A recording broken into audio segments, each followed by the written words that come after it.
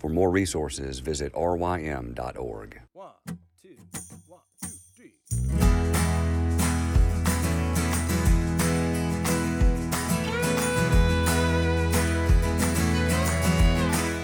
The Local Youth Worker is a daily podcast that's centered on 5 questions each week. Ranging from the practical to the professional, we're looking for answers to the questions you're asking. Whether you're in full-time, part-time, or even volunteer youth ministry, this podcast is for you.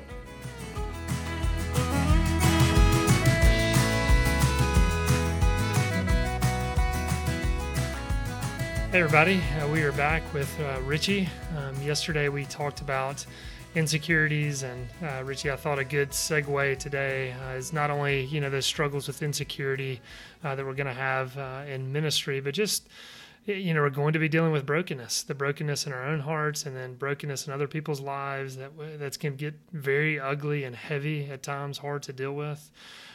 So what have been some of the most helpful practices in your life that has helped, foster rest while serving in ministry? I mean, that's something, it only took me a few years to realize, John, you've got to pace yourself in ministry, and you've got to take, a step back from ministry. And so just very practically in your own life, what would have been some very helpful soul care things you've done in your life? Friends. One is just like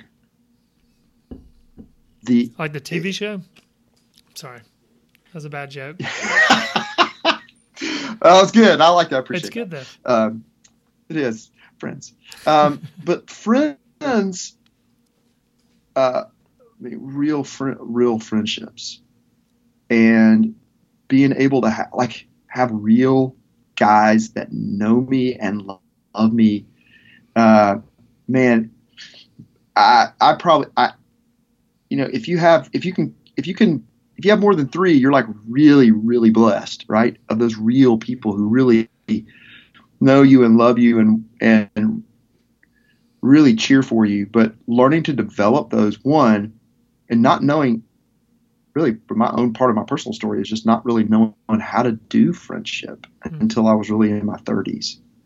Real friendship, I didn't know what that was, and it came as a result of a guy that just kept pursuing me. And do you mind sharing that story a little bit? I remember you shared that in a sermon. Yeah. Do you mind just sharing that? Yeah, absolutely. So this is because it's all related, but I was senior pastor at IPC, and I was running with this buddy of mine. We were going on these, we were training for a trail run, 25K trail run. So we would go run these trails and together, and he would share his life with me and his story with me, and I would, pastor him, and I would give him advice, and I always after it was over, I was like, I remember always feeling like I'm really helping this guy.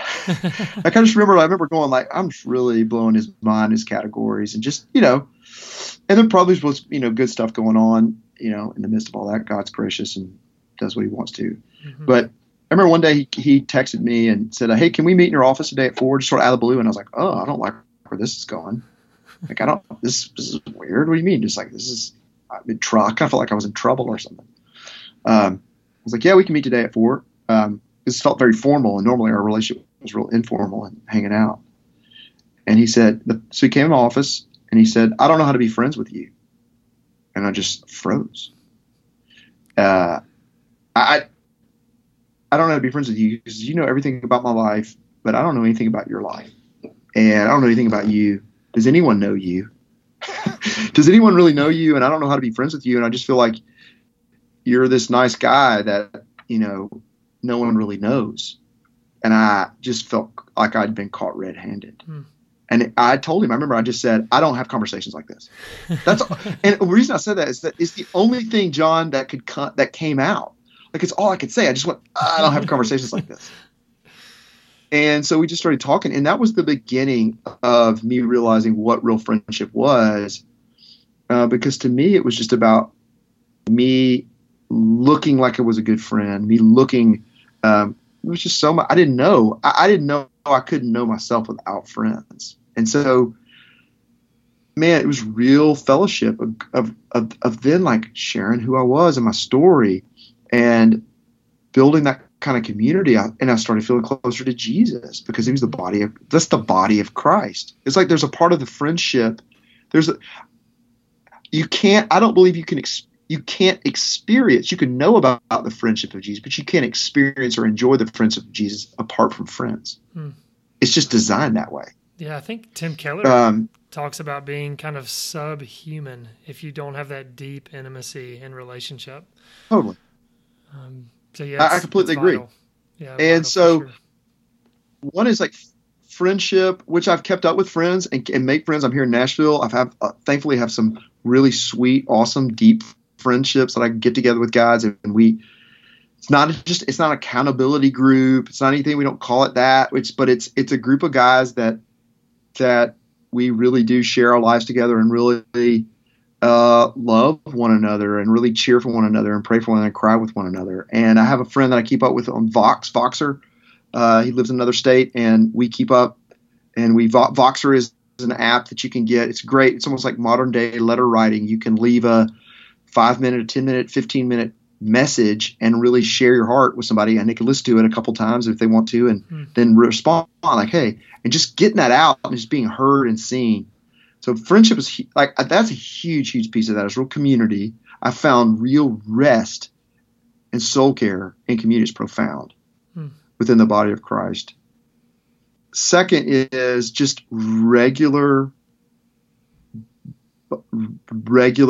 daily, like just daily Bible reading, just reading the Bible, especially the Gospels, and but reading Scripture, just waking up in the morning, reading Scripture, and then learning to like really pray and meditate on Scripture is another thing, obviously. I'm jumping in on you again. I remember and would encourage everybody to go to, like I said, our conference link. But Richie spoke at the Middle School Texas conference this year, and you kind of shared. I thought it was very helpful. Just you got very practical with the students of here's how I go through a text of Scripture. Do you mind kind of walking through that? Yeah, and just saying, how you absolutely. kind of live in a text for a while.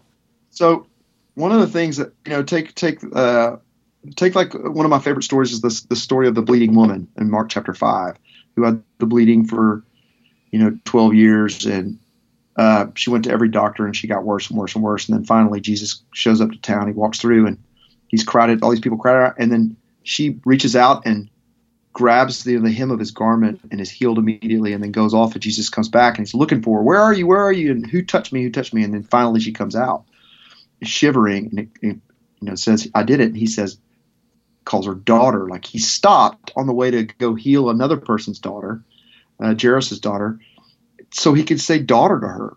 Now, like take a passage like that, and the Gospels allow us to, the Bible allows us to enter that story and to really imagine what's going on. Like, and so much of my life, I felt like I was on the outside.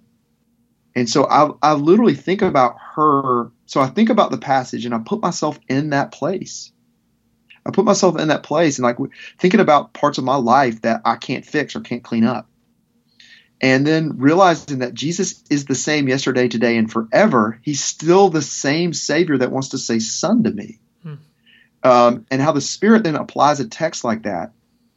I think we don't want to do that step. And when we're studying Scripture, we want to get like, what's the content? What do we get? And so we can leave it. A lot of it is very abstract or in our head. But when you enter the story, it completely changes.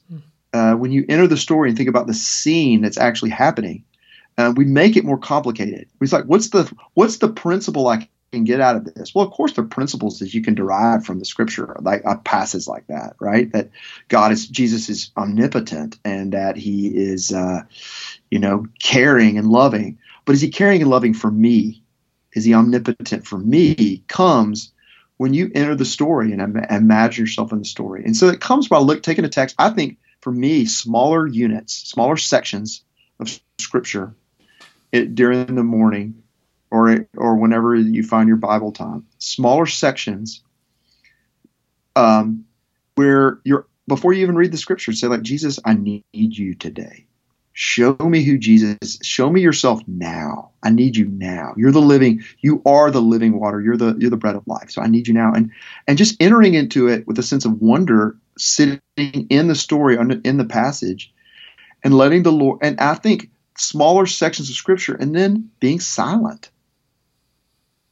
Rather than saying, oh, I've got this, and then just shutting it and going, I've done my quiet time today. But realize the word is living. The word is living, and the Spirit uses that living word. And I think taking that scripture and then sitting in it and thinking about it and reading it again, reading those few verses again, and asking, and then being silent. And so I think exercise, having a time of silence, starting with, first, 2 minutes, try being silent after you read a passage for 2 minutes for a month, for a minute, if 2 minutes is too hard. And just being silent. I think the busyness is that I think the evil one in our own flesh wants to be so autonomous and wants it that it's so clamoring always to get to not sit under the word and to not sit at the feet of Jesus. That we kind of a Mary and Martha thing, but to sit at the feet of Jesus now means that by the Spirit we sit and say, I don't know what this means. Teach me what it means. And so I do think silence is especially important. So reading the word, and then silent and meditating, just thinking about what it means. Because most of the Bible is really clear and easy to understand the first time you read it. Mm-hmm. Most of it, and there's some places that aren't, that take some time to sort of process. But I think we need to get, what I'll tell people is fight for simplicity and silence. That's when good. You're reading scripture. Yeah, that's very helpful. You really have to fight for it. Mm-hmm. And it's interesting to think about just the Christian life and how, really countercultural. That's a word we can throw around a lot, but how countercultural it is. One, just to sit in silence. How opposite that is of the busy culture that we're in. But then also I even think of reading scripture, and I love how you say, look, take a verse or a small section of scripture and just reflect on it. And I know when I'm picking up a book, it's like, okay, I need to start in the beginning and finish it, and I need to get through it, and I just want to hurry through it. And so thinking of, okay, just stopping and sipping on scripture for a while can seem counterproductive, but just the richness that is there, and it's made to be savored, Yes. Oh, it's revealing a God who is infinite, eternal, and unchangeable. And so we're never going to get to the end of him. So eternity, we won't ever know everything. So just start somewhere.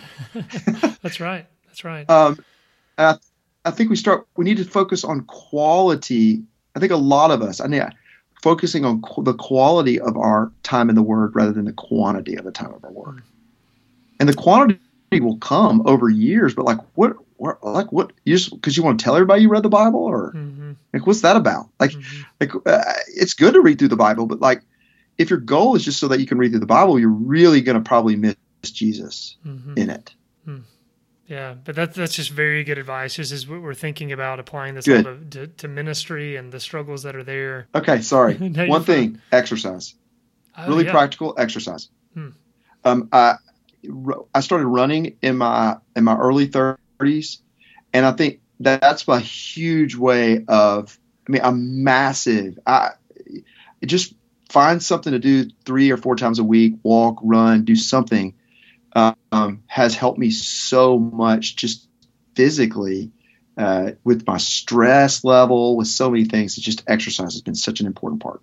I'm so glad you're adding that. This is not trying to give a plug here, but this summer my elective at RYM was on a theology of the body and exercise.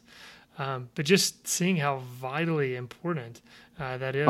Something I share is Charles Spurgeon, how he struggled with depression, how open he was about that. And him saying one of the best things he could do was just go for a walk and feel the sun shining on him. But it is such a stress reliever. So that's helpful to bring up. Yeah, good.